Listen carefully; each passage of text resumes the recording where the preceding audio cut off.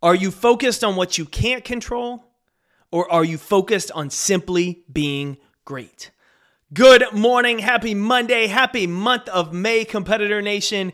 Jake here, your Chief Encouragement Officer, and welcome to the show. It's episode 646. And if you, like me, are a football fan, then you know all weekend long it was the NFL draft. That means all of us got super excited about guys joining the NFL, believing that our draft class is going to be the one that puts our team over the edge. And what I want to talk to you about today is all of these guys are entering training camp with high expectations. They are drafted, they want to come in, they want to play, but there's guys on the roster that are already in the league that maybe have already played for a year, 10 years, that they're getting ready to fight for their spot. And they can't control that their team just drafted another player, but what do control? Is how great they show up this year, in shape, ready to play, and how well they play. See, this episode was inspired by an email some of you may have read recently, but I was listening to an interview with one of my favorite former Carolina Panthers, which is my squad, my guy Greg Olsen. He was a tight end out of the University of Miami.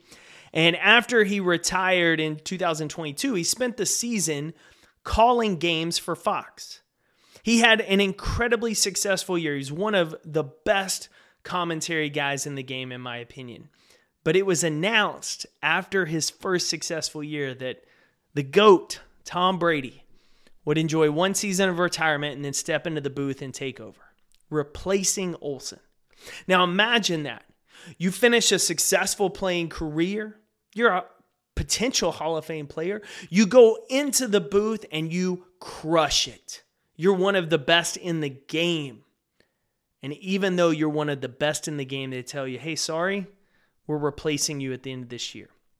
That's a tough blow for anyone in that situation. And Olsen was asked about it on the Ryan Russillo podcast. And when I heard his response, I knew I had to share it with you. So Russillo asked Olsen, how did you handle the news about Brady? And Olsen said this. So I really had only two choices. The first was just to cut off my nose to spite my face and let my ego and my pride just say, this is bullshit. I should have been elevated. But that wouldn't have been a very good professional move. The other option, which was the one I took, was, you're not going to win a battle against Tom Brady. But you know what you can win? You're going to get a year of A-Crew, primetime games, Thanksgiving, NFL playoffs, and the Super Bowl. You're going to check all of those boxes in 1 year. Don't worry about anything else. If you go out and crush it and just embrace the moment and don't let it crush you or outshine you, everything always has a good way of working out for people that are good at their job. Control your controllables. Olsen knew that despite being great at calling games, he wasn't going to beat out the greatest player in the sport's history. They were going to give Brady that booth job. So instead, Olsen focused on what he could control, which was being the absolute best at his craft. He said it was the same mentality he had throughout his career when his team would draft a younger, faster, stronger college player that was supposedly there to replace him. And Olsen would simply outwork and outperform them on the field. See, it's so easy for us today to get distracted by what's outside of our control. If you're a player in college or high school, your coaches just brought in another guy to replace you. If you're working in a sales team and all of a sudden they just hire a new wonder kid to join your team, or there's a new manager. Perhaps you own a business and a rival company or competitor opens down the street. See, far too often, people lose the opportunities they have, not from a lack of talent, but from a lack of focusing on what they control and then working relentlessly to improve it. If you do an incredible job, things will work out for you. Focus on your work. Be obsessed with improving your craft. It's okay to be aware of what's outside of your control, but far too often people are focusing on it and it's distracting them from getting better. They're complaining about their situation. They're crying that life is not fair. They're wasting the opportunity to get better because they're distracted by things that they can't control or change. So today, take some inventory. Where have you spent the last week or month complaining about, focusing on, fretting about what someone else is doing? Have you lost time prospecting for new clients because you're following or stalking that person on social media that may replace you or may take away some of your leads? Are you losing opportunities by ignoring your own strengths and trying to mimic and copy exactly what someone else has done? And where are you skipping important investing time to improve your skills because you're instead spending your time comparing yourself to someone else and complaining about what they may or may not take from you? Time is precious and fleeting.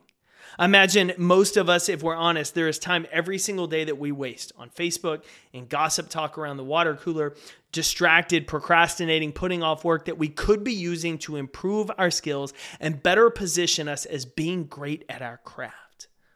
What if today you change that? What if this week, when you recognize your focus going to someone else, a complaint or something beyond your control, you took a deep breath?